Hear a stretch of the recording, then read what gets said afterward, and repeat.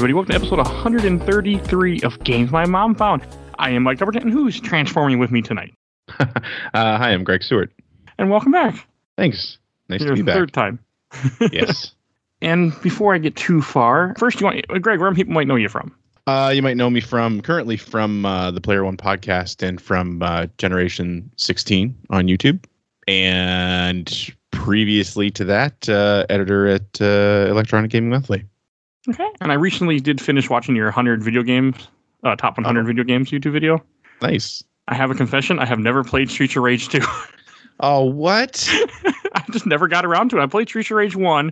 I own 3, never played it, but I never have played 2 in my life yet. Oh, yeah, you got to get on that.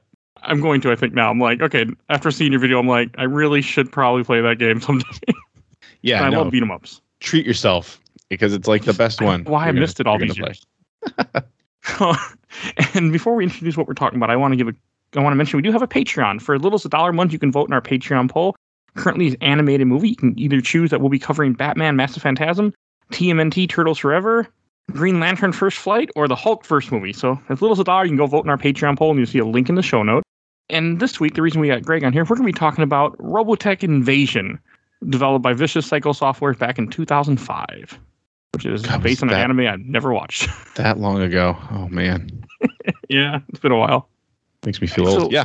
You're a fan of the, I know we're both fans of Robotech, but you're also a fan of the Robotech New Generation, which this is based on, right? Yeah, I mean, I was a fan of the whole series in general, but I think out of the three of them, New Generation was sort of my second favorite. The first one, which is based on Macross, of course, was my favorite and the main thing that you watch that show for. But yeah, I love the mecha. I love the idea of the like a wearable motorcycle. That was so cool to me. So it worked in the game. I was surprised because I wasn't sure how I'd feel about it, and I sucked at driving it. Thankfully I had save states. I didn't go just careening to my death over and over again. But it was interesting. I liked the fact that this game can be played either first-person shooter or as a third-person shooter, as I was later playing it just because I could. Yeah, and actually the third-person shooter bit, I think, was a fairly late-stage choice. Because I think, and this is just my guess, I mean, this was the very first game I ever worked on. So, I like to think I knew how everything was done, but I learned a lot, obviously, while I was there.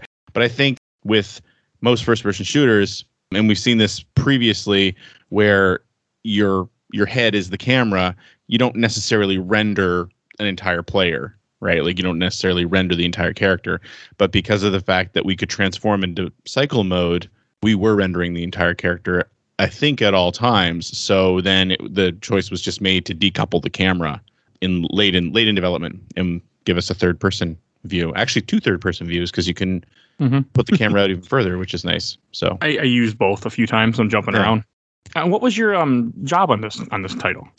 I was my official job was level designer, so which is a bit of a it doesn't really describe what we did, because honestly the levels, like the architecture of the levels was already made. That was done by the art department, which was based around the design document. What the level designers did in this game was basically design skirmishes. Really, we put down we put down the triggers to in the previously created level geometry, but really what we did was design the skirmishes. Again, based on the design doc, which I didn't mind. I've never watched New Generation. I have no love of this particular part of Robotech. I love Macross, as we talked about for hours and over an hour before. And I've never watched the Master Saga, so coming to this, I had no association or care about any of the source material. But it was still it was interesting to me as a shooter.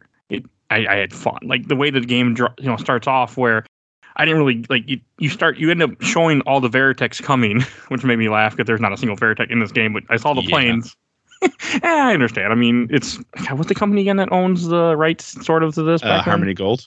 Aren't they tough to work with? I think. Yeah, well, actually, that was a major problem. And again, there's something I learned when I started working there. So the whole reason that I started working at Vicious Cycle was because, of course, they were the developers behind Robotech Battlecry, which we talked about previously on the show. And I was the one who covered that game for EGM. And so I'd gone out, I'd met the team, and I kept in touch with Eric Peterson, who was the president of Vicious Cycle. And then when I had left Ziff Davis, they knew that I was a big fan and I was looking for a job. And Eric basically came to me and said, like, why don't you try game development, and recruited me to be a level designer.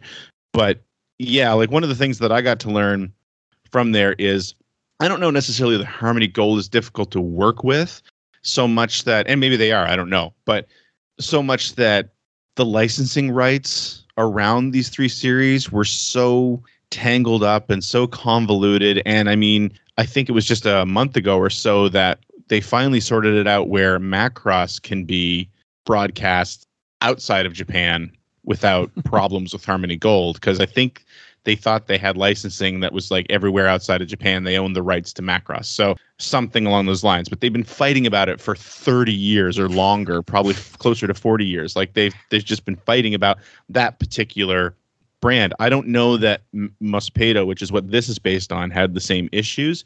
But one thing we had to be super careful about during the development of this was that you didn't make reference to Macross or Southern Cross, which was the second series. We had to be super careful that there weren't references to those series in this, even though they're all technically part of the same large U.S. Robotech series.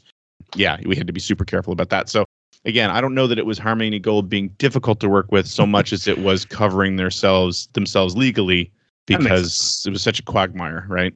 And that's why we don't really have anything Robotech today, really, at all. Yeah. That should open up now, right? I mean, because of the agreement they've come to, they've already announced like the big Blu-ray set of I think Macross or Robotech. I don't remember which, and we should see it on streaming services again. So, that's good. It's exciting.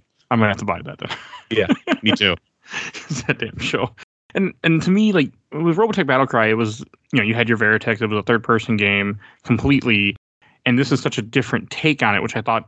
I mean, there are things I enjoyed more about this game because I didn't get as mad at this game. I didn't have to cheat as much, so that was nice. Like, I appreciate that. I mean, I know you guys had kind of like a realistic style of art for the time, but again, that kind of fits with like what's popular, Halo, other games of that time. Yeah. Which I mean, it doesn't age as well as like cell shading does, but again, who knew? I mean, only Nintendo really knew that for sure. That with Wind Waker and stuff they did, I feel. Yeah, fair enough. But no, and that's held up. Yeah, I mean, and that's kind of what I take away from it too. Replaying it again this past week is I wish we'd gone cell shaded because of exactly that. Because the game looks so much of its time now. It's all, and the whole idea is it's ruined Earth, so there's a lot of brown and a lot of gray, and it's just a very drab looking game, which is too bad because it comes from this great cartoon show that is very colorful. And it just doesn't translate very well. But I get why they made the decision. I think it was the wrong decision. 20 years on, I think it was the wrong decision. But, I understand it. Yeah, I would have much rather gone the toon shading route. But yeah, what are you going to do? I feel that's a lot to do with like this Wind Waker was like critically received, but had so many issues where people were so upset about that had an effect later on in the just game development in general for a bit. Yeah, no, absolutely. And you're right. I mean, Halo was such a monster around the time that this came out. Like, a Halo 2, I think, came out the same year that I was working on the development of this. And if you pay attention to the game, there's so much there that's Halo, right? Like the fact that you're limited to 2 weapons. And, like I know that we built the controls around basically playing tons of Halo and sort of taking what we liked out of that. So, that it's a product of its time for sure. And also like the other thing that felt like very Halo to me, like you were saying, like the controls, the 2 guns, the way the look of everything kind of reminded me a lot of Halo also, which I was fine with. Like I had no association with the source material, so I didn't care what the Mospedo looked like. I didn't even know. I'm like, aliens, I shoot them. Okay. Right. So, it was fine for me. Exactly. I have no history with New Generation, but New Generation is only like so many years after. It's not like less than 20 years after Macross? Something like that. Yeah, I'm not super familiar with what the time frame is, but I mean the storyline there is that, well, in the show is that you're the returning SDF-3 expedition, which is what was launched at the very end of Macross. Like the whole idea with the show is that at the end of Macross, Rick Hunter and Lisa Hayes launched the SDF-3 Expeditionary Force, And then in the meantime, the Robotech Masters attack Earth. And then after the Southern Cross beats them back, then the Invid attack and occupy. And this is you're supposed to be part of the Rick Hunter's returning forces that are trying to take back the Earth. So it can't be that long after because, I don't think Rick Hunter was supposed to be a very old man at that point. But yeah, I think it's 20 or 30 years later. Okay. It's interesting seeing, like, because in this game you go through a couple different towns. You see people that have question marks above their head. You can talk. I just ignored them, but you could talk to them. I noticed. It wasn't what I was playing for. But I thought that was interesting. It was cool to see that in this. And like I listened to some of the stuff they were saying. Like talk about like a slave camp and how the Mospita are using them as like labor force. And I thought that was interesting in building this world, especially a world that I wasn't like interested in. It was cool to see these little parts that happen there, like the whole beginning of the game where you're just running around fighting Mospita and everyone's dying around and you can't die and you just keep fighting. I thought that was an interesting start to the game.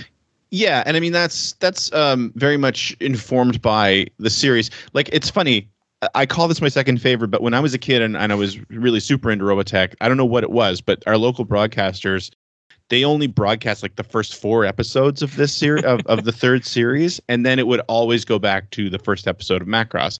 I don't know why that was the case. So I never saw the whole thing. And when you go watch the entire Mospita series, the quality varies a lot. Like it's really good in moments and it's really bad in a lot of moments. But one of the things that I really liked about that is I love the Ruined Earth sort of aesthetic of it. And, knowing that the Invid, they didn't come to sort of raise the Earth. They came to harvest the flower of life based on the Robotech version, and that they're an occupying force, right? They're not trying to destroy humanity so much as they're just occupying the Earth. And there were elements in the show where in order to survive, there were like sort of human leaders who had made deals with the Invid to, supply them with. There's a major episode where the main character, Scott Bernard, I think it's Lieutenant Wolf is the name of the character, who's a hero of Scott's. And he comes to find out that he's made a deal with the Invid to supply them with resistance fighters so that the town that he's sort of in charge of keeping safe doesn't get attacked. So there's a few moments in that series that are like super brilliant. And so that is kind of what informed these towns with the people that you could talk to. Now, again, going back to being a product of its time, Grand Theft Auto was huge, right? In the early 2000s. Like that was, I mean, it's huge now too, but it was new. Like what they had done was very new in the early 2000s. And I remember the design docs of this game, those towns were supposed to be much more bustling. There were supposed to be way more people in them. And there were actually, I think, originally a few side missions where you would actually be interacting with townsfolk and have things to do for them. When I was playing today a little bit, actually, and I was in like the 3rd level, there's one guy whose name is Pedro who you talk to, and he'll say like, I know everything about this town. If you need anything, let me know. And I seem to remember there being a planned quest around something he needed, or you needed to get information from him. And it never happened for whatever reason. We never got around to that. So, it's funny when I play this game, I totally see it in terms of what we planned and couldn't do as opposed to what we ended up with. Well, I guess that's probably normal for game development though. Yeah. It was a hard lesson to learn. Like that beginning, I did laugh because at the end you end up getting killed in the beginning or something happens to you. And then they just find this guy, like it goes like so much time later, they find this guy. Oh, the other guy died. You're his name now. You're locked. Have a suit. Here you go. I hate that. And I think I hate that so much. And I think I might have written that line. So a couple of me and one of the other level designers were given the opportunity to go in and sort of brush up the script at one point before it was recorded. And I think that was my line. And I was playing that the other day and I just cringed. But it's funny. I mean, again, and another great example, you'll notice that the protagonist in this game doesn't speak during the game. You hear him speak in flashbacks, but you don't hear him speak during the game. So in fact, one of our characters, Guppy, makes a joke about it where she's like, I don't know what I did to deserve the silent treatment at one point. But the whole idea was it was that thought of like, well, if he doesn't speak, then the player is the character, right? And which again grew entirely out of Grand Theft Auto 3, where it's like, well, technically the player has more agency because he's the character or she's the character, as opposed to hearing that character speak and sort of have its own motivations, which again led to trouble in the script because how the hell does anyone know what his name is? Right? I mean, he fell from the sky at one point, and like we're all gonna call him Locke. Well, why do we call him Locke? And that's what we came up with was, well, this guy's dead. You need armor. His name was Locke, so we're just gonna call you Locke. And it's like, okay. I mean, I took it as like he was just so. I mean, everyone was at this point was kind of expendable in the way they looked at it, like they were getting massacred by the Mospeada, so that's why they just gave him a name. That's how I took it. I like that. You know what? I'm gonna go with that. Again, it made me laugh. I'm like, okay, that's funny. I'm going to go with that. That's a great reason. That's exactly what we were doing. Well, I mean, like the way that game starts off, they're killing everyone to getting massacred by these aliens. Yeah. And that was another thing that, like, I actually didn't know how to tell my health bar at first. I'm like, where's my health? But I'm not dying, so I wasn't worried about it. I'm like, okay, I guess I'll figure this out. Right. And then it isn't until... Yeah. You're invincible in that open level. So that opening level, I'm going to tell a story here, and this is probably going to take too long, but so the opening level originally was a cutscene and nothing else. And what happened was, I'm super proud of that opening level because what happened was Global Star, which was a division of Take-Two, who were publishing the game, because they had bought TDK Media Active had released the first Robotech, and I believe Take-Two Interactive bought TDK Media Active or something like that. And then, so this was going to be a Take-Two game, but then they decided to publish it under the Global Star label, Global Star Software, but it was a Take-Two company. Anyway, they decided that they were going to show Invasion at E3 the year before it came out, which I don't know whether we weren't going to be involved at one point or if it was a last minute thing. I have no idea. All I know is that I ended up being the one who got given the task of creating a demo. And what they did, again, so as a level designer, as I mentioned before, you would get the level and it had been created, and you know, you had to populate it and put all the triggers in and all that stuff. So they didn't have an extra level that had been created, but what they did have was the title screen. So if you look at the game, the title screen is the Invid Hive, and that's a big 3D model, right? So they basically said, make the demo using this. And they handed me the title screen and they put collision on everything. And then, you know, it's like, just create battles through this title screen. And that's what I did, and that's what we ended up with the E3 demo. But I remember my direction was, talking about influences, my direction was Medal of Honor Frontline, whatever Medal of Honor game that had come out that had the D-Day Normandy invasion. The opening level was the Normandy invasion, right? Yeah, it's the Normandy invasion. So we're like, we want it to be exciting like that. And it's like, what? Like that was like one of the pinnacles of like first person shooters at that point. I remember being blown away by that level. So they gave me this big empty level. And basically I had to create a path through all these little tendrils that were on the ground and spawn enemies that would come in. But I was super proud of it because we came up with a few cool techniques there where if you play that level, you'll see there are fighter plane, like there are alpha jets flying over the level. But we can only spawn like 2 at a time.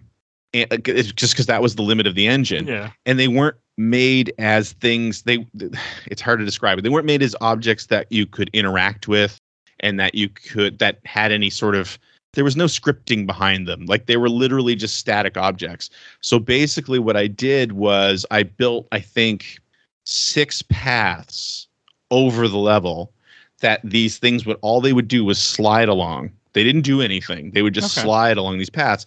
And then what would happen is when they got to the end of the path, they would despawn and then they would respawn at the start of another path, and they all had different routes.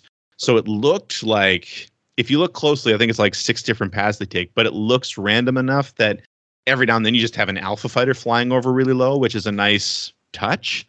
And at one point I had one that would go at the hive and then it would like bank, it would climb and then go up and over it. And then I spawned some missiles from a certain point when it got there that just, they didn't hit anything. They flew into the hive and they disappeared. So there was a lot of stuff like that. And things like taking the dropship model that you use at the beginning of that level and having it fly out from behind the hive at one point, and then we just created some VO that said, take out those anti-aircraft guns, and then the thing explodes, but it comes down and explodes right by some anti-aircraft guns, and the whole screen shakes, and there's like a huge explosion. Anyway, it got really well received, and the demo went really well. The demo actually got picked up and put on the Xbox Magazine demo disc, which I have around here somewhere. And then they decided they liked it so much that they made it the first level in the game.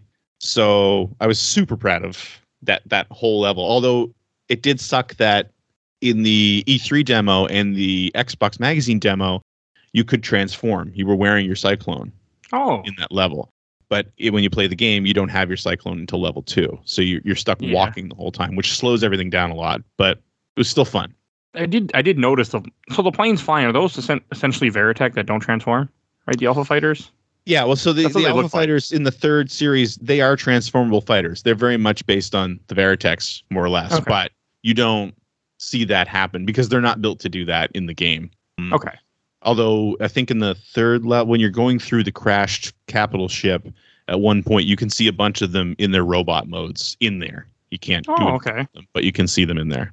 I remember seeing them like, hey, those look a lot like Veritechs. I saw them flying around. That was cool. Yeah. Like I did remember seeing them on the level thinking they were doing something, but you did create a good illusion of them interacting with you even though they're not. Like I was thinking, okay, I see them flying above and stuff happening, and that was the plan. It was just to make it look exciting because otherwise it was you fighting like 2 or 3 Invid at a time, and that was it. So Invid fighting's not bad though. Like I had fun with it. Like the purple, like the big purple ones, you can blow off their arms, you can shoot them in the eye, like. And I can lock on, so I was happy. Yeah, and that was So the original idea for that was too that they were going to be sort of event fights. So like the Invid were supposed to be really hard to kill because again, if you watch the series, those fighters were supposed to be super tough, and that's how we built them. But through sort of the balancing, we ended up figuring out that the Invid actually they weren't much of a threat. Because they were so big and they moved relatively slowly, and then you had a bunch of our little human characters that would attack you, but they were so skinny and they moved so fast and they could fire so quickly that they ended up becoming a much bigger threat than the Invid in the game. Like when you were fighting them, and you couldn't lock onto them. So when you were fighting them, they were hard to hit. They never missed you, and they were quick and hard to see because of the dark backgrounds. So sort of our way to fix that was to make the Invid bullet sponges and just sort of amp up the amount of hits they took to kill, which I don't know translated very well in the final product, but I mean, I do like the way they look. Yeah. They look cool. And yeah, I didn't have a problem with their amount of health. Like I put this on easy. Everything except for the big blue ones, everything felt reasonable. The blue ones near the end of the game were an ass. With the lasers. Yeah.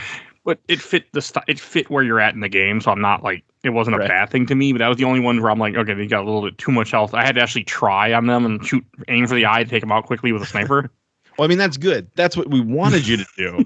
But yeah, I didn't have a choice. It wouldn't die fast enough. But like the fact that you have that one gun that can turn into a sniper rifle can also be a machine gun. Hold down. Like all I really used was that one gun. And I was okay with that. Like I picked up the Wolf pistol here and there, like when I would get it, and I had a machine gun that ran on ammo, and I didn't care. I stuck with my one rifle. Did that use protoculture as ammo?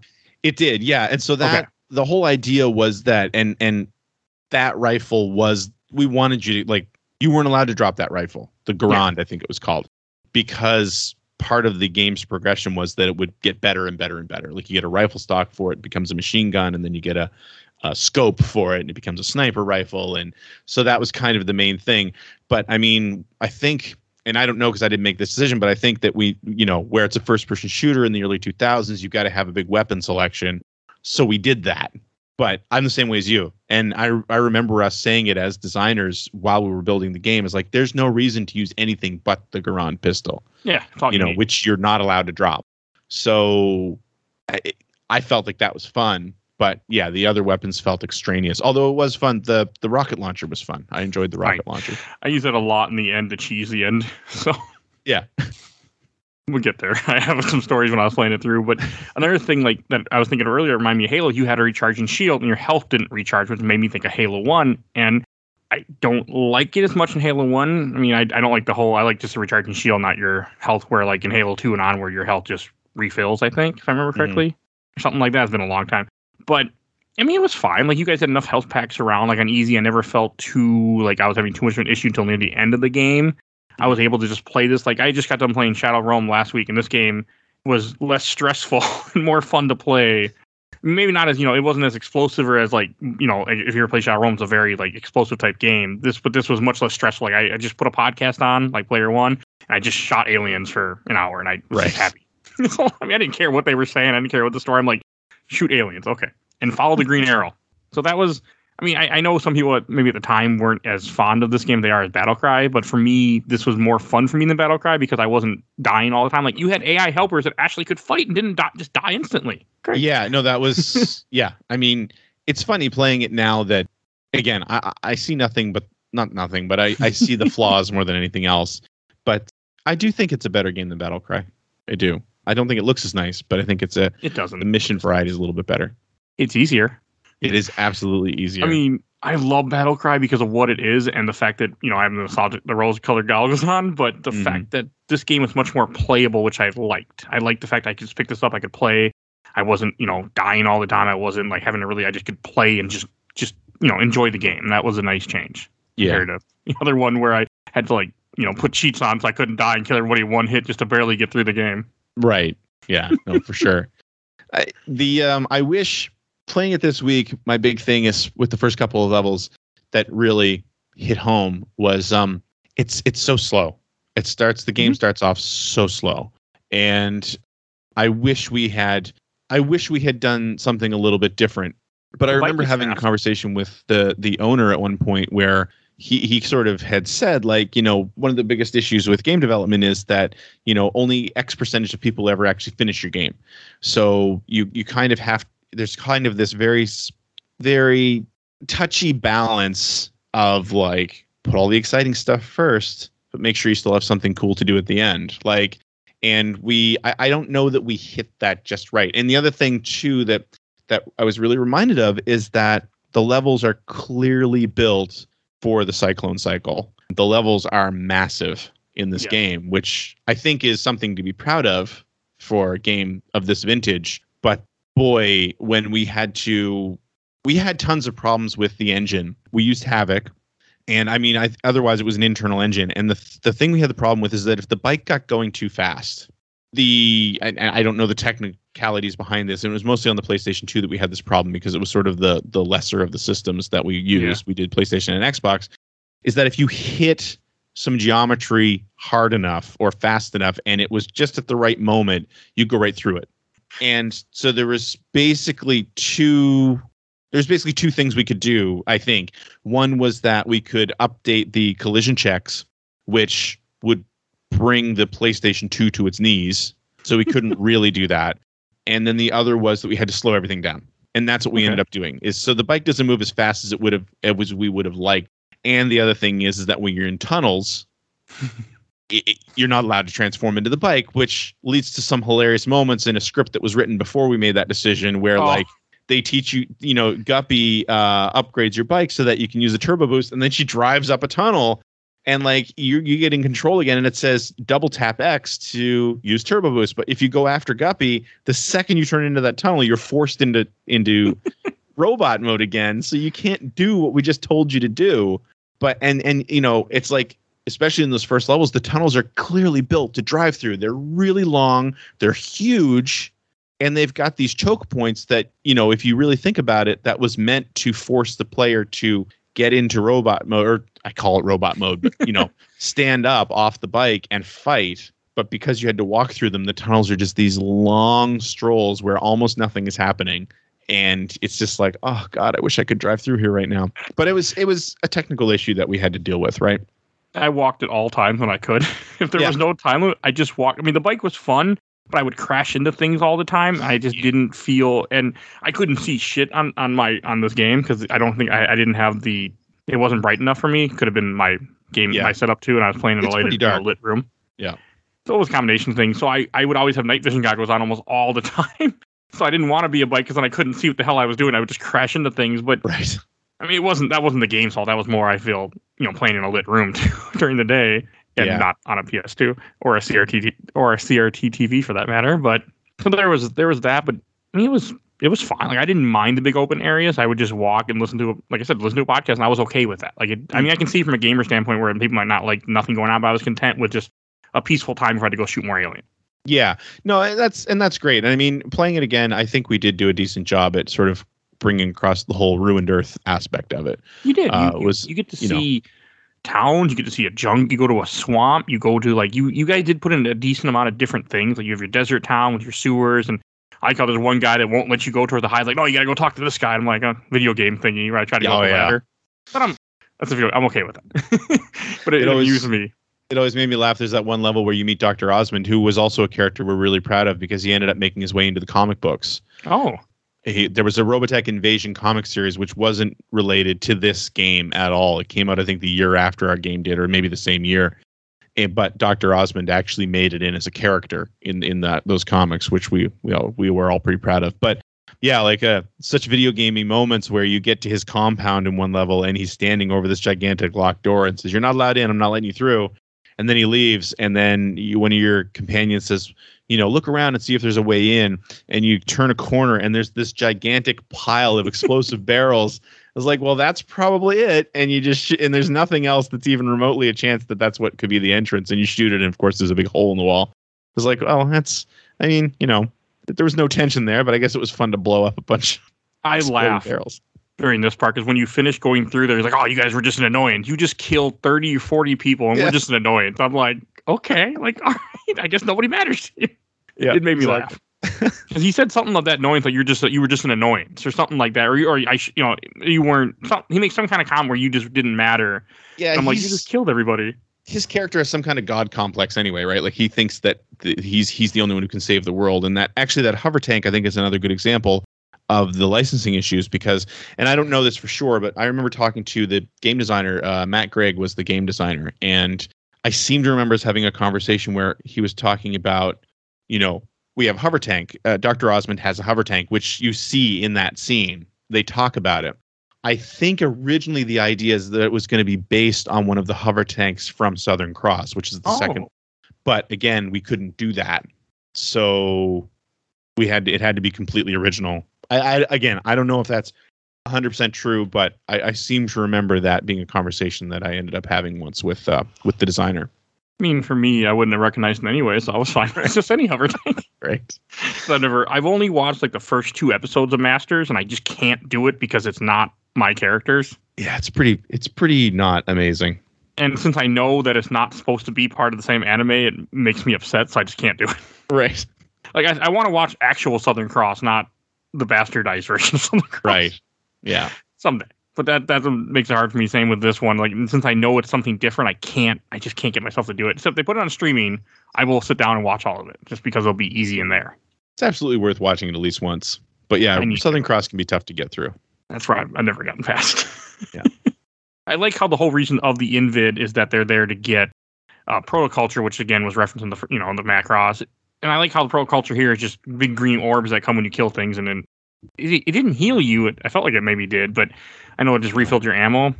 Yeah, just your ammo. Okay. And there is, I'm trying to think of some other stuff I want to, like another part that you have like little flashbacks that happen throughout the game, or not flashback, but wherever, like you said, where he's talking, like I was confused, but I'm like, okay, I was thinking either he was somebody else that had come from somewhere else, so he was suffering. It didn't really get the whole plot click right away, and I'm like, okay, then I realized, he was not human. Yeah, that was a little bit. So that's a reference to the actual series, and that's the other thing that really hit me when I was playing this again this past week is that, boy, we did not do a good job explaining what was going on early, and I think that was deliberate. The idea was to make it a reveal, but I think our script really sort of expects the player to have some familiarity with Genesis Climber Mospeada, or the new generation, whatever you want to call it. Because it kind of mirrors a character named Marlene in the actual television show, where she was human or she's taken on a human form. I don't really remember what it was, but yeah, the whole idea as that Locke has become an Invid humanoid. Not sure exactly how, but those flashbacks kind of serve 2 purposes. One is you're hearing about his life before he crash landed on Earth. and through conversations with, I believe, either his girlfriend or his wife or his fiance. I forget what she was supposed to be. And then you're also hearing the Invid regent, or the queen, talking about the fact that, you know, she's sending you out into the world and you're going to work for the Invid and blah, blah, blah. So you're getting sort of two pre-storylines happening, and it's not always clear who it is. But again, if you were like a big Robotech fan, we got the voice actress who did the regent in the show. So like, you know, I knew that that's who was speaking because I recognized your voice, right? But we didn't really explain it otherwise. So it was like, okay, it didn't really, it still didn't, it didn't really work quite the way we wanted it to. But that's the whole idea, is that, you know, you've got the twist and you've got these two parallel stories where you take over as Tasha later in the game and you sort of, it all comes to a head in the final level. But yeah, it was definitely a little confusing for first time players, especially if they didn't have a lot of familiarity with the series, which, looking back on it, we probably should have, you know, figured that a series that was like 16 or 17 years old might not necessarily be top of mind for most people anymore. But in the third season of a show. Yeah. Okay. I mean, it threw me off a little, but I was like, I could tell something was going on. I thought he was just having, like, you know, either mind control is kind of how it felt to me when I would hear someone else talking. You could tell was not human, just based on what she was saying. Right. You know, so it kept me interested to a bit, but I was in the gameplay. Like, there's one scene where you had to go drive on a highway that's falling apart. I think you're blowing up behind you or falling apart. Yes. And I had no choice but to use the bike in that one, because if you don't, you won't make it. It was fun. That was my level. The swamp level was my level. I died a lot. So I crafted that scene. And that was a pain because, again, the physics engine just was not up to the job. So, like, it was, anytime you went off, those pieces of highway are generally angled up so that when you drive off of them, I'm hoping your bike will be nosed up a little bit, but it noses down really easily. And it's almost like the front wheel digs into whatever it lands on. So it just kills all your momentum. But I worked so long on that section. Try to get that right. I remember we had another issue in that level too, where there's some big walls that are there to slow you down in the swamp, like so that you can't just drive your bike through everything. There's little gates in them. And that had everything to do with the streaming, because we were streaming those levels. And again, it was the PS2 that couldn't quite keep up. If you were driving the bike, we slowed the bike down so much, but we still couldn't get to the point that if somebody decided to just drive past all of the skirmishes, which they could do, they could get to the point where the level wouldn't load fast enough and they just fall off the edge of the world. So we put in these gigantic walls with gates that would open after you. You know, it was very Zelda, right?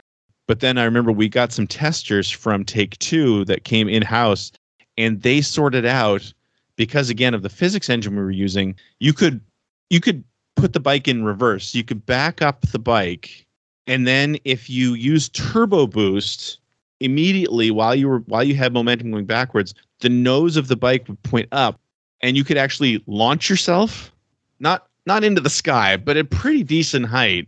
And so they actually figured out a way to launch themselves over those walls, which had two problems. One is that you weren't supposed to be able to do that. But two was that the triggers to load the rest of the level were in the doorways. So when you launched over them, you didn't trip those triggers.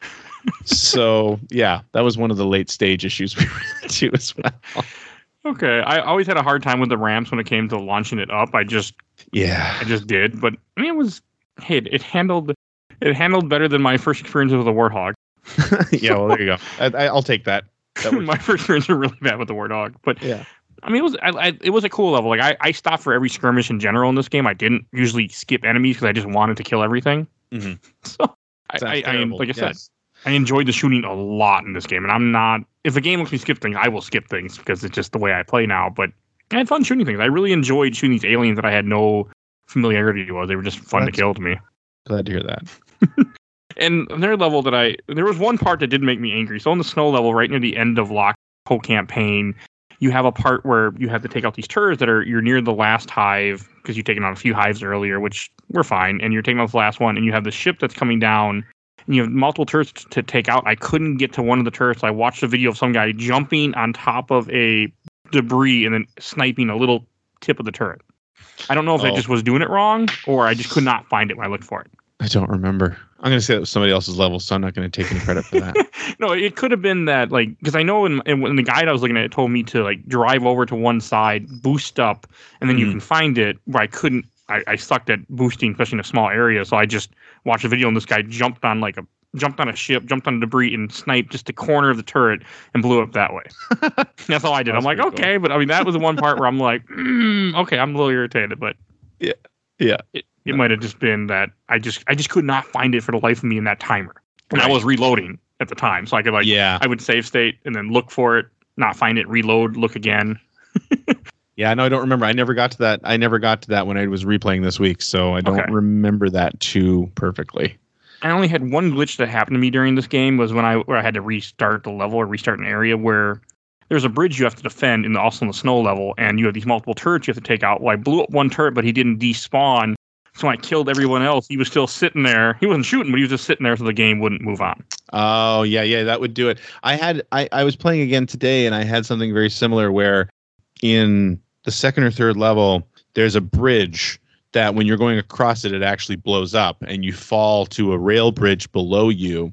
And I had forgotten about that. And when I was driving over it, I actually ran into that issue where when I fell through the rail bridge underneath. So in my head, I'm like, oh, wait, maybe I'm not supposed to go across the bridge when it blows up. So then I respawned and I did that area again, but I didn't step out onto the bridge to make it explode. And so when the bridge itself had actually exploded, there were still some Invid, I don't know if they're scouts. I forget what those flying ones were called, the red ones. And they just stopped doing anything. They were floating in place. They didn't despawn, but I couldn't hit them and they weren't shooting at me.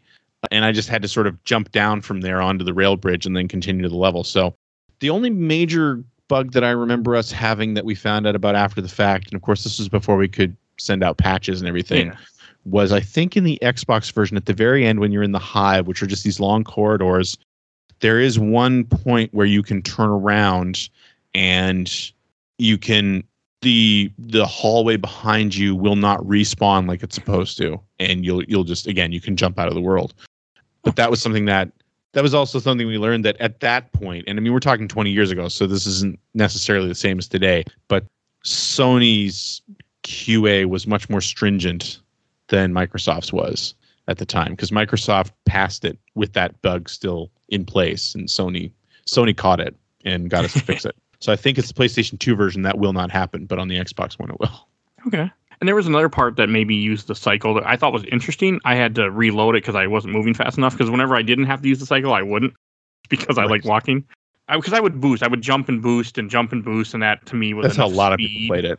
That I was comfortable with moving, where the bike was fast, but then since I couldn't see because it was so dark, I'm like, I just run into things, and so I didn't use the bike as much. But except for the bright level, like the snow level, I used the bike wherever I could see where the game wasn't in a cave.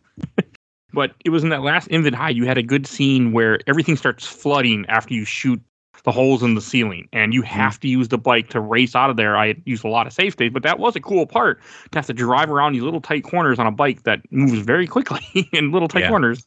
And if you I liked it. I died, and I liked it. There was a couple spots like that too, that were supposed to be like that. There's a level in one of the first couple of levels, you get into like a mine, which is where you meet one of the other characters. Sam, I think, is who you meet, and you fight an Invid scout. And then the idea there was very much the same, where because you get a call to say that we need you over here really quickly.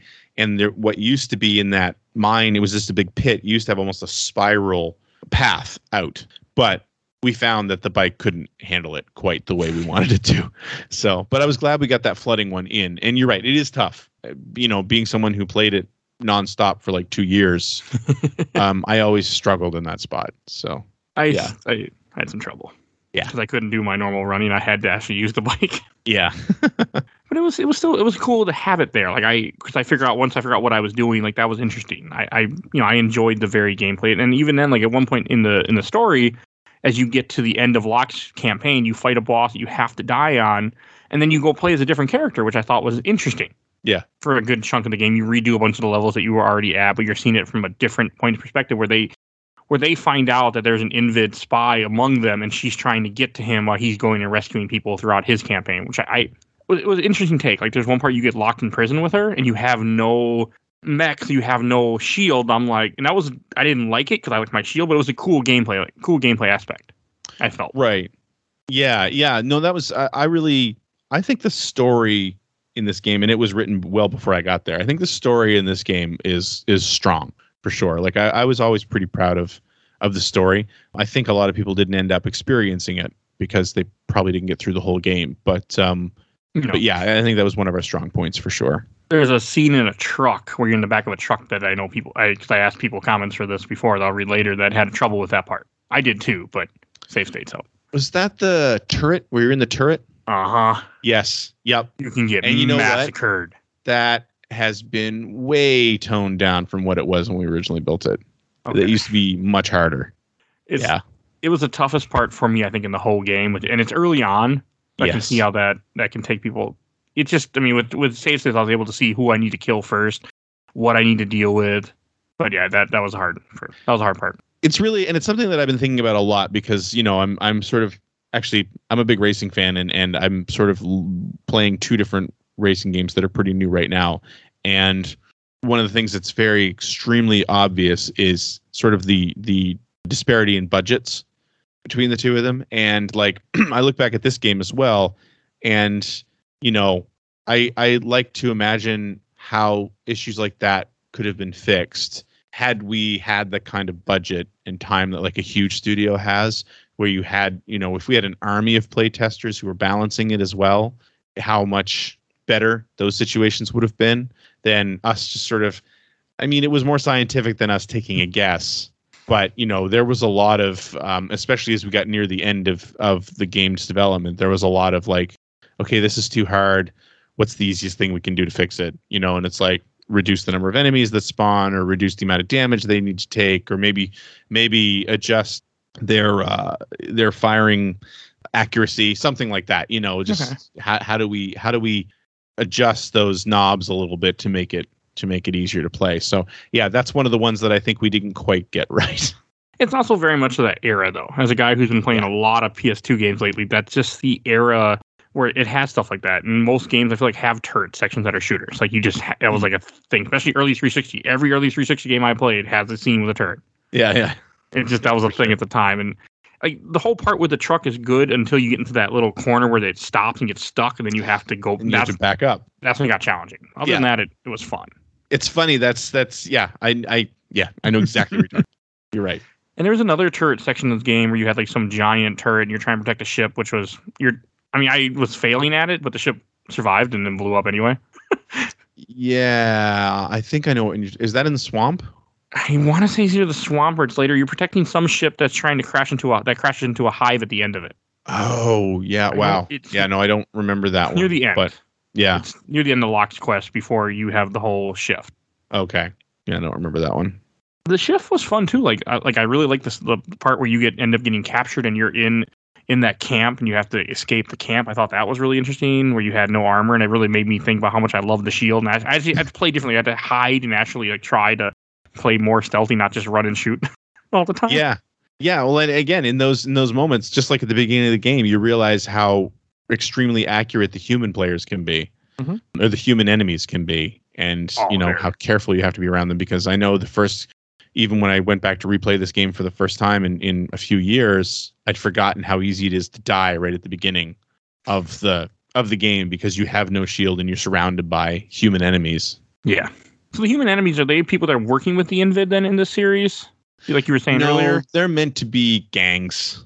So there's like a bit of I'm going to say like a Mad Max sort of structure here. And it's, again, one of the things that the gangs used to play a bigger part than just being fodder. Okay. Like, actually, in the very first level, this is one of the things that I so wish that we didn't have to cut, but we did. You're in the town you start in, actually, it's called Canyon Falls. And it's funny because you start in it and you immediately leave it. But at some point near the end of the level, you come back to Canyon Falls to meet Guppy, who gives you turbo boost, but she needs you to go get her tools from the I forget what the name of the gang is. But if you notice, so Canyon Falls I always loved, and I think it's actually based on a city that was in the actual cartoon show, where it's literally, it's a city that's built in a ravine, right? So the buildings are built back up sort of against these canyon walls, which I always thought was really cool. But if you notice, the canyon you're in is a big oval, right? Like if you leave Canyon Falls from either direction, you come back on yourself. And the reason it's like that is because what was supposed to happen there wasn't supposed to be like a fight to go get the tools back. There was supposed to be a race. Oh. You were supposed to race the gang leader around Canyon Falls. But again, I think it was a mixture of not having enough time and also, again, the physics issues that we were running into. Yeah. That we just didn't do it. And it's one of the things that I really regret that we had to take out, because I always thought it was, the trouble with having a mech that turns into a motorcycle is that you need to find reasons to use the motorcycle. And like the exploding highway you were talking about in the swamp was, that was deliberately there because we got to find something where you need to use the motorcycle and that flooding room, right? You forced me. But that was supposed to be like the earliest example of it. And we just couldn't do it. And it was so, I like when I play the game and it's so early on in the game that you see that area, I have these like major pangs of regret immediately where it's like, that would have been such a cool scene and we just couldn't do it. So I'm okay that you didn't, because I like shooting things, so I'm not complaining. See, and that's exactly why. Like you're just saying, like your reaction is exactly what we knew would happen. Mm-hmm. So it's just like, it's just the bike wasn't fun enough and it wasn't stable enough to do that, which was too bad, but it is what it is. So. But that rocket launcher on that bike, though, was something else. When I did use it a few times when I would like drive into people and I would just start hitting the button constantly and just watch all the rockets hit them and just take out people, that was nice. Yeah. There's a scene early on in an area called Three Stones where I think it's Granite City, and the red Invid Scouts or whatever the flying ones fly up out of it and attack the city, and you're like in sort of this valley, and you come up this path, and there's 2 or 3 usually sitting right there, and that's your first chance to really use the rockets on the bike, I find, and it's so satisfying to fire off a bunch of rockets and then just see them explode and drive under them, and it's like those were the moments we were looking for in the game, and so when we had a chance to do it, we always took the opportunity. Wasn't Granite City in Macross? In the end, wasn't that one of the cities they were at? I think it was. Yeah. Okay, because when I heard the name, I'm like, that sounds really, really familiar. Yeah. And I was trying to think of that. Maybe that was in Robotech Battlecry 2. We had to go to Granite City to rescue for Minmay's concert, but I can't remember for sure. Yes, I think you're right. Yeah, I think you're right. Oh, that was a bitch of a level in Battlecry. Oh, like I said, much as I love Battlecry, man, that game was tough. Whew. Yeah, it definitely had its moments. Yeah. And like when you were playing as the second character, I can't remember her. Was it Tasha? Her name, I think. Okay. Yeah. You also one thing you did that was interesting. I felt that you guys get that where the armor can change, where you can go in like a stealth mode. Mm-hmm. I didn't use it except when the game forced me to, but I liked that it was there. I just rather shoot things and then hide. But that you had a boss fight that was designed around it, which I thought was cool because the other character with you will tell you, okay, now it's time to hide. And then I had to like snipe the little eyeball on this big giant mech that I had no idea why it was there, but I didn't care. It was fun to kill. Yeah, and I think the main reason, not the main reason, but I think one of the reasons that we actually had that was because of the shader. We loved the way the camouflage looked. Like, because I think it was mostly like, if I remember correctly, like I said, I didn't get that far, but if I remember correctly, it kind of looks like Predator camouflage. It does. Yeah, which I think we all just thought was so cool. And you had so that's enemies. like the main reason it's there.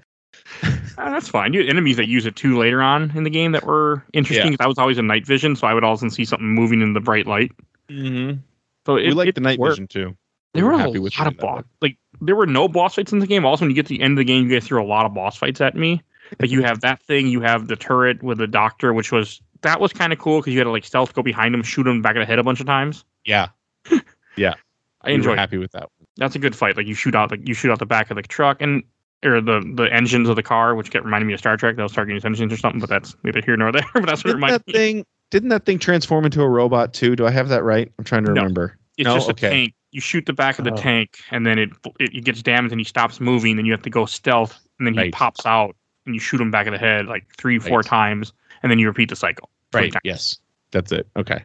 It wasn't bad. The only mech you had was the final fight you have with a mech, which the queen or whatever hell her name is. Yeah. I forget her name. Yeah. I know who you mean. That's when the game ends up then going back to lock, where then you run around the final high, which was a little challenging because you you had some parts that you had to fight human enemies and you had to fight the humans that were in mechs. So you're fighting Tasha and her team. Right. That was hard. Cool. Yeah. But hard. Yeah. I'm trying to remember what the different endings were because I know there are multiple endings. Oh. I'm just looking it up real quick. I think I heard somebody mention it, but I didn't really look into it because I wasn't playing this for the story. Yeah, there's 3 different endings, and what you do there is depending like who you kill or something. Yeah, I don't really know how to describe what happens because I don't remember, but I think so. It's like there's 2 of them where Locke dies, and there's one of them where he's taken with the Invid, and apparently that's considered. The internet has decided that's the good ending. Because I know you get a choice when you play as Tasha and you get caught up to where he is. You get the choice to either shoot him or shoot this other guy that that was going to kill him. I don't know who the hell he was, and I shot him instead because I like the no name guy. Right. I think you got the good ending then. Okay. I shot him, then I played through a bunch of the level with Locke and had to fight them, which was tough. I used the rocket launcher a bunch. Right. Yes. And then after that, you go to the final hive where then you fight the final boss in a giant mech, which was a fine fight. Yeah. I enjoyed it. Yeah. I think you got the good ending. An orb. Like not an orb, but like a purple bean like of energy. And then you fight her and then you kill her and then the game ends. Right. And I was happy. I enjoyed it, but I was glad it was over with. But that's every game. Another thing I do want to mention is I didn't see your Easter egg that's in this game somewhere where it says that Jack Archer survived or Jack lives. Jack lives. Yep. That is at the beginning of this swamp level. Okay. So you start the swamp level at the foot of like this destroyed highway. It's not the one that blows up, but it's similar. Again, I really that was one of the I'd say in general. Sorry, I'll back up. A lot of those stages, as I said before, had been built before I got there, and I think one of the things that the game does really well is a sense of scale to those levels. Like I really loved being able to see the stilt hives in the early levels as well that are sort of looming over the entire level. Such a cool idea, you know. And that swamp level, same thing. I loved the ruin highway sections. I thought they looked really nice. But yeah, at the beginning of that area, you're kind of in this wide open area. And if you look at the posts for the ruin highway, there is graffiti on one of them that says it's either Jack lives or Jack Archer lives. And of course, that's the main character from the first game.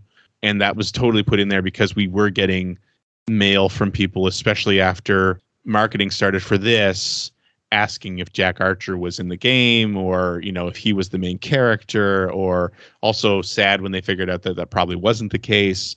So we put that in. And then the Easter egg there is that if you shoot it, I think 100 times, it spawns a soccer ball. Why it's a soccer ball, I have no idea. But it does. And the whole idea there is that, of course, we're using the Havoc engine, and you can kick the ball around. That's it. I mean, you can shoot the ball around. I think you can kick it, too, by just running into it.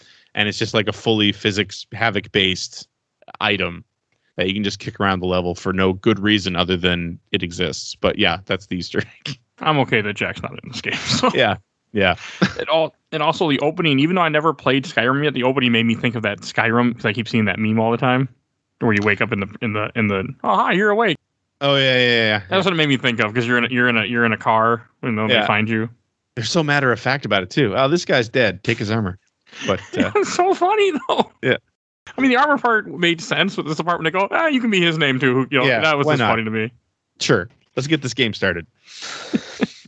Hey, it made me laugh, so I'll give it credit there.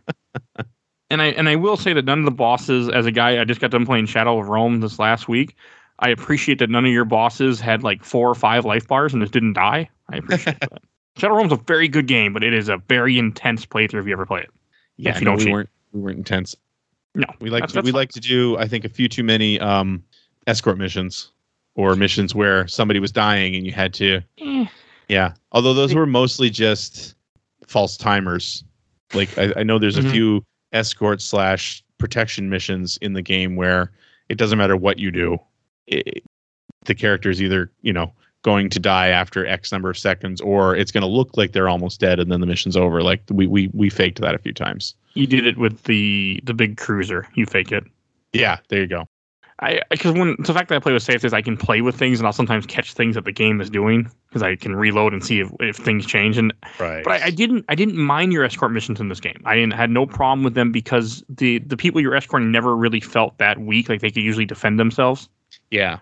Only time they died is when I was completely ignoring them and doing something different because I wasn't paying attention. Like with the demolition guy once, he died because I left him with a bunch of spiders and he just got murdered because I wasn't helping him. I was busy doing the something little else. spiders. Yeah, They were annoying. Yeah, they were annoying.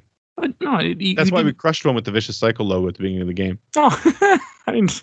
Okay, but it was better escort missions than Battlecry, where Battlecry made me just get really, really frustrated. Even though I could kill things in one hit and things would still die because the game wanted you to do particular things we talked about last time. This game didn't do that, and I appreciate that it didn't do that. Yeah, I think we were trying to be really careful about that because of exactly what you said. I think that the feedback they'd gotten on the Battlecry escort missions was pretty negative. So, and people don't like escort missions in general, so. I mean, I want to say I don't, but then again, I love RE4, so it's hard to say. There you go. I don't mind them as long as the character can defend themselves or at least is not making you always lose. Right. Or in this game, as long as you played along with them on easy, they would make it out of it. As long as you just were there doing something. Right. Like there's one point you had us on a bridge. The bridge collapsed. You have to snipe enemies so this other character can get back to you, and that was fun. She held her own as long as you sniped. Yes. Yeah. And again, I think a lot of that was pretty faked, just so we could have control over what was going to happen around the player. Because even when I couldn't find her or left her on her own, she got to red health. But she was still moving along. Yeah. Because I don't know, I was ignoring her for some reason. I couldn't find her. I was doing something else. So I'd play around and watch how some of the meters go. And I see what you mean, though, with some meters that just would like get to a certain point, then stop, or like they would say certain things. It was fine. Any things you want to say? I got some questions that we can read from different groups. No, let's hear the questions. Okay, or I should say some are questions, some are comments, a little bit of both. But start with from Stoletto Carlos. Very good game. I still have it for PS2. From Ken Fujimoto. I had a GameCube at the time, so I only had Battlecry, but man, I wanted this. Yeah. So we heard a lot of that. From Harvey Hoover, I can't get past the back of the truck gunnery part. Uh-huh. I don't know what this is, but from Shannon Carbello, wish you would have had some missions where you were in an alpha. Oh, like the Veritex? Yeah, and we it's funny, like I think we heard that early on that people were asking that because I think some of the early marketing materials, you could see the alphas. Like I said, there's that crash ship that you go through at one point and it's all dark. It's the first time we ask you to use the night vision. And there are row upon row of alphas in that ship, like both in jet form and in robot form. And I seem to remember people asking when they saw those photos, like, oh, are you going to be able to fly an alpha? Are you going to be able to play as an alpha? And I think Eric Peterson did an interview at one point where he revealed, like, no, you're not going to be able to do that. And there was a bit of a backlash. Okay. So there's actually a line in the game where Guppy says it in that section where she's like, it's too bad I didn't bring I think it was a conduit router because I could have fixed one of these alphas up in a flash, which I think was supposed to serve as here's the reason why, but almost served as sort of a taunt. Yeah. To the players at the same time. So yeah, I mean, I was bummed too because I would have loved to have had some flying missions as well, but didn't happen. I mean, plus all the right issues, I'm not surprised that, with it being such a mess. Yeah. And from Nick Becenti, I wish these games were on Steam. I miss playing them. Yeah, they won't be on Steam. Well, I'm assuming it would be tough to even if to re-release these because of all the right issues. I would think. And I mean, you'd have to spend some money on, I want to say, I don't remember I think Battlecry ended up being backwards compatible on the 360. Oh, that's cool. I'm not sure, but I don't think Invasion ever was. The games didn't sell well enough. For, that's the big problem. So I know this one didn't sell as good as Battlecry. No, it didn't. Which and Battlecry didn't didn't sell as well as they wanted it to. So. Well, when you base it on an older anime, I mean, I was head over heels when I heard Battlecry came out because I was so in love with Robotech as a kid. But when this came out, I didn't care because this wasn't my Robotech. Yeah, no, exactly. Yep. It had nothing to do with the games. It had to do with there's no Rick Hunter here. There's no Veritex. I don't want this game. From Christopher Taylor, I love this and Battlecry. Never understood how neither had a PC release. Yep. I'm assuming it just didn't make enough money for you guys to go through that. Yeah, it was just like it was the same reason why. Well, I don't know why the first one didn't have a PC release, but the second one, I mean, we whittled down the number of systems that we were using at that point too. Like there was no GameCube version either, so the first one had a GameCube version as well. I don't know. I that was way above my pay grade, but I just assumed the budget was smaller. I mean, also I feel like sometimes sequels don't do as good depending on the franchise. Yeah, and I mean, we had with Robotech, Macross is the bread and butter. Yeah, and they'd already done that. Right. So, and I think it's telling that they skipped over Southern Cross completely and went on to the new generation. Yeah, that's what I thought was weird too. Because as a Robotech fan, I remember this game came out. I'm like, why aren't they doing the second saga? Yeah. I don't know anything about the Master Saga really, other than there's a bunch of idiots in a ship that talk about protoculture. That's all I know. Yeah. It's not much. And Max left his daughter when she was like 5 or something and went and vanished. That's all I know. Yeah, it's best if you don't think about that stuff too hard. Well, yeah. I mean, once I found out there were 3 animes, that's when everything changed. Yeah. And this from the official Laser Time community. I got 2 comments from Andy Ryan. It was okay. As a big Robotech fan, covering the Mospita / New Generation arc was fun, but ultimately the move away from cell shading made it less interesting than Battlecry. And from Chris Buher, I was more excited to play Battlecry. Didn't one of the podcasters from Player One work on this? Yes.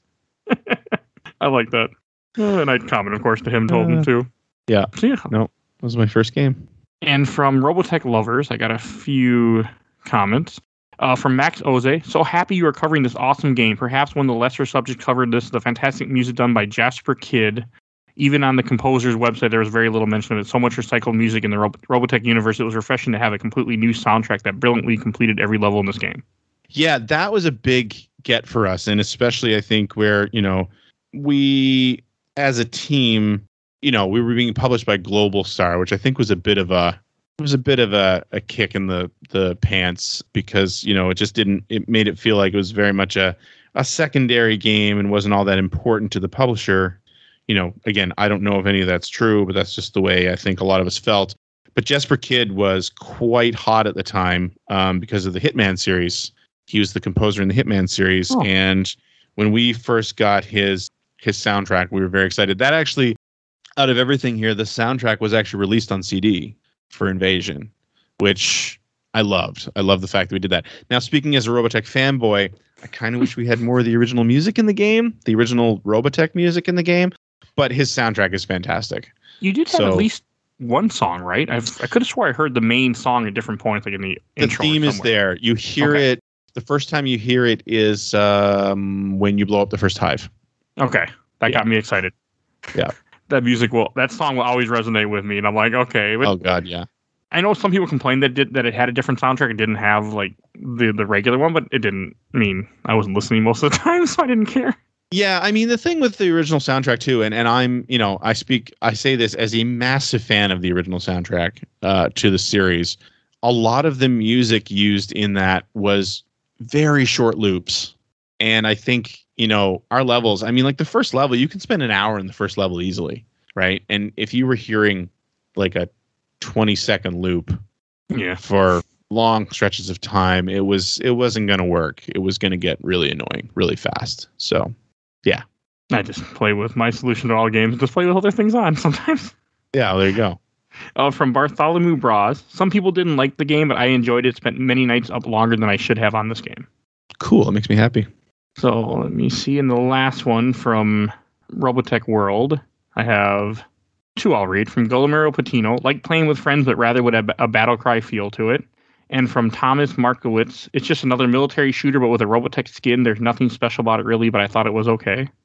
I think that's fair. I mean, it was absolutely based on the military shooters that were super popular at the time. Yeah. It was trying to do that. That's one thing that we haven't talked about, though, that I think is such a shame as well, is that the multiplayer doesn't work anymore. Oh. Too bad. Because the game has a multiplayer shooter mode. But it's only online? Yeah, it was through GameSpy.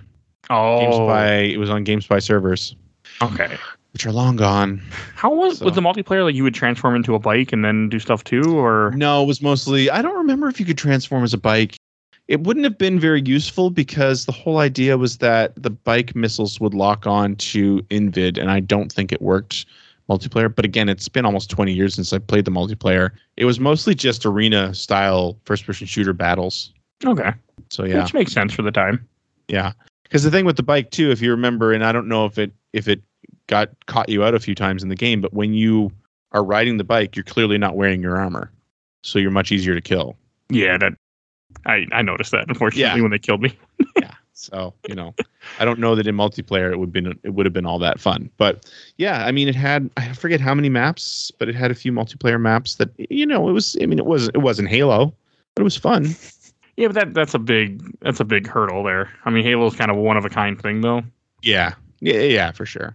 I mean, I feel like for the time in 2005, the other shooters that might have been out around this time for the PS2 and Xbox, like one that your buddy mentioned not too long ago, Brute Force, in one of your early couple episodes ago, which I forgot completely that game existed until Phil was like, "Oh, Brute Force." I'm like, yeah, oh, okay, that's a deep cut there. It felt like it would have fit in that same like what you would have been getting at that time. It would have been comparable. It was comparable whatever else I would have played at that time as shooters. Yeah, no, I totally agree. I can't remember a lot for Xbox, but I know I would have played like for I think Pariah was one of them. I remember thinking about playing, or it can't something with a P. I remember seeing the cover. I can't think of the game now. I think I have the wrong. Remember. Yep, it was Pariah 2005. Pariah? I don't even remember that game. I always remember the cover, and I kept looking at it and wanting to buy it. So I played it once. It wasn't, but it was again. It just first-person shooters were just that way. So there's nothing like I understand why you guys did what you did. It makes sense. It fits the era. I mean, the graphics are fine. I mean, even today, like they weren't ugly enough where I didn't like, oh, I can't play this. Like it was fine. They weren't like early PS1. Yeah. No, again, I think the biggest problem was I when I look back at the two things that I would have loved to have done in general is I would have loved to have more color. But again, like you're saying, early 2000s shooter, brown and gray. I mean, that's what they were, earth tones. That's what you got, And then the other thing is I wish our human characters were bigger. Like they seemed small, and that made them hard to hit. Yeah, they were small, but also it made the Mospita seem that much more monstrous. Right, which is I think the whole reason it was done that way. Like that was the point. But I just wish, I don't know, they're too hard to hit. That's my I had concern. problems at first, but the fact that the ammo was so prevalent, you could just hit an air and you'd get them. Right. I didn't have too much of an issue with them most of the time on easy. Right. Yeah, I mean, I don't think anything else that. And the music, from what I did hear, was fine. I mean, I thought the voiceovers were fine. I mean, I wasn't really paying attention to the story, but it seemed fine. The story seemed interesting. I just didn't care. I mean, the exciting part about this was the same thing that with as far as the voice actors went, was the same thing as with the original game, is that it was basically the original Robotech cast that were voicing almost all the characters. Was Lisa in here? Yes, I thought I heard her voice. I was like, that sounds like Lisa. The character wasn't there, but she is, I believe she's the actress that voiced Sam with a really, really heavy, like New York accent, and also Locke's fiance in the flashbacks. That's her voice. Okay, because I heard that. I'm like, this sounds really familiar. She's got such a distinctive voice. Yeah. And like the main guy who played Roy Fokker is Silas, plays Silas. The guy who played Rand in New Generation is Arturo. Anyway, he's one of the main characters as well. But yeah, almost every voice actor in the game is one of the old Robotech voice actors. Okay, that's cool. Yeah. A couple jumped out at me. That was the main one because I always liked Lisa in that old show, so it jumped out at me. I'm like, that sounds really familiar. That's cool. Okay. Any last things you want to say about the game before we go to shelf stacker box? I mean, I think I've said pretty much. Like I said, when I play this game now, I sort of look at the lost potential. I really wish we could have sorted out the collision so that the bike could have been faster and we could have taken more advantage of it. But overall, the only other thing that I would say is that playing the first few levels, I really wished we had gone for it a little bit more. There's just a lot of open areas that there's not a whole lot happening in the beginning of that game, and I really, really wish that we had gone for some bigger fights at the beginning. I know why we didn't, but I think that as you play the game, it sort of corrects itself. I think you get much bigger fights after like the second and third level, which makes me happy. But the pacing was a little off. Yeah, pacing was a little bit off at first, but overall, I was pretty happy with how it came out. I didn't read it on here, but somebody, when I had made comments somewhere, I don't think I saved it. The guy had said that he wished that he wanted this on PS4 or current gen to replay both of them. Yeah, I would love to. I wish it was backwards compatible or it was on PC Same. or something that made it easier to play nowadays, because it's just yet another one of those games that it's going to be locked to a couple of systems that are, 20 years old at this point. So And it's too bad, but it happens. just like Marvel games. Anything Yeah. with a license, it's you have to find other ways to play it, Yeah, unfortunately. All right, we should go to Shelf Stacker Boxing. I'll go first. So I came into this game with no idea what I was going to be, what are we getting into. I knew Battlecry I love Battlecry, but it made me angry. So I knew that. And I had no love for Next Generation, but I started playing this game, and you got me going. I'm like, okay, this is fun. I mean, just having fun shooting aliens. And as the game went through, it reminded me a lot of Halo 1. It just had that same feel to it, which I enjoyed. And so I'm going to put it in the stack. It's something that I'm glad I played it. I probably won't go back to it, but I'm glad after 15 years, I finally beat it. Because when this game came out, I'm like, I'm going to play this one day. And I never did. I don't think I ever even bought it. And I'm glad I finally can say I completed it.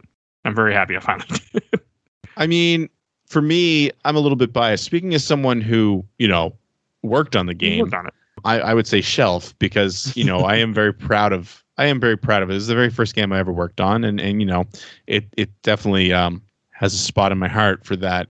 But as a gamer, I think I'd probably say Stack as well. I don't know that I would ever pick it up and play through it again, but I'm glad I've done it. I've done it.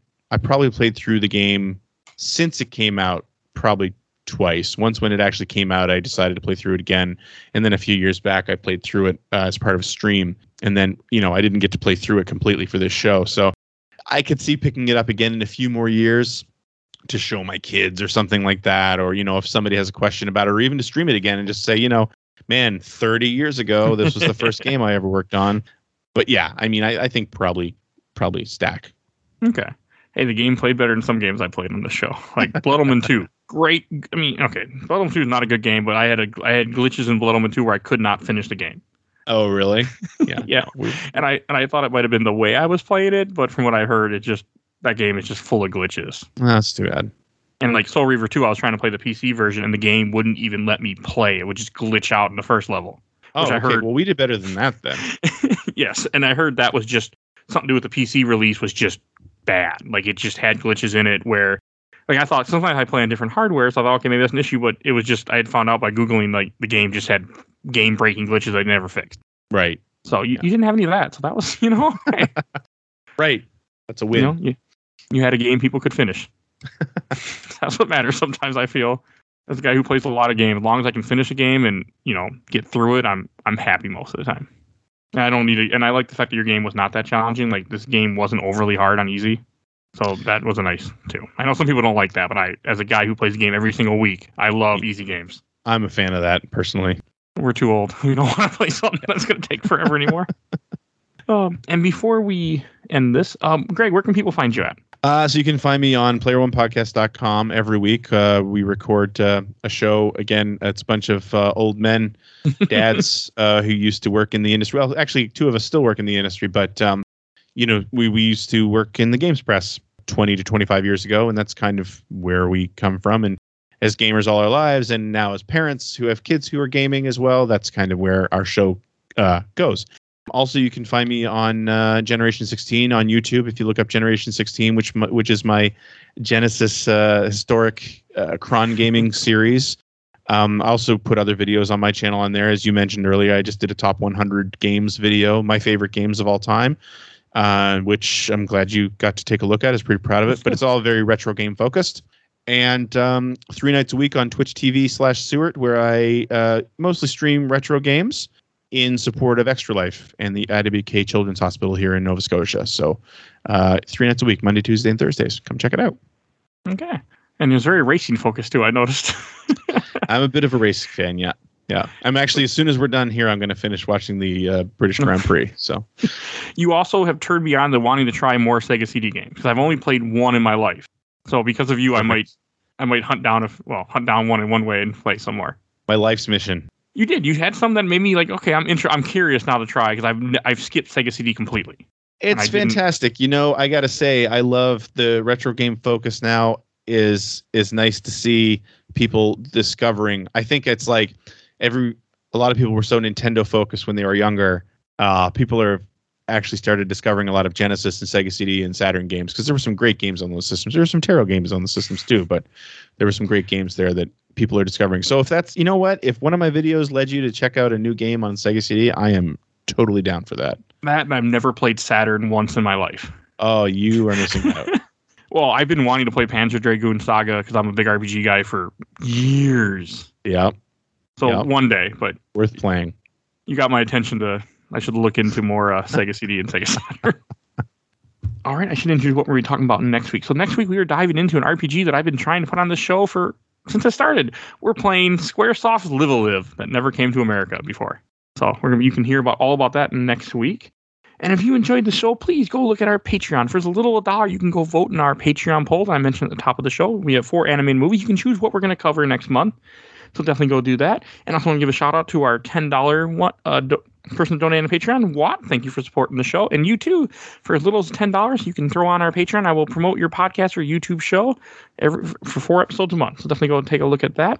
And I also want to give a shout out to our buddy Bill Tucker, who's on the MCU show with me. Go check out his podcast that recently started, A Gamer Looks at 40. Much different take than this show, but he gives some good interviews. Go check him out. And I want to thank Greg for coming on this episode and talking about Robotech with us. My pleasure. And the last thing to say is please follow us on Facebook, Instagram, Twitter, and on YouTube. We're also on YouTube finally, just audio format, but you can go listen to the shows on there. And I think that's everything I need to say. So we will see you guys all next time. Bye, everybody.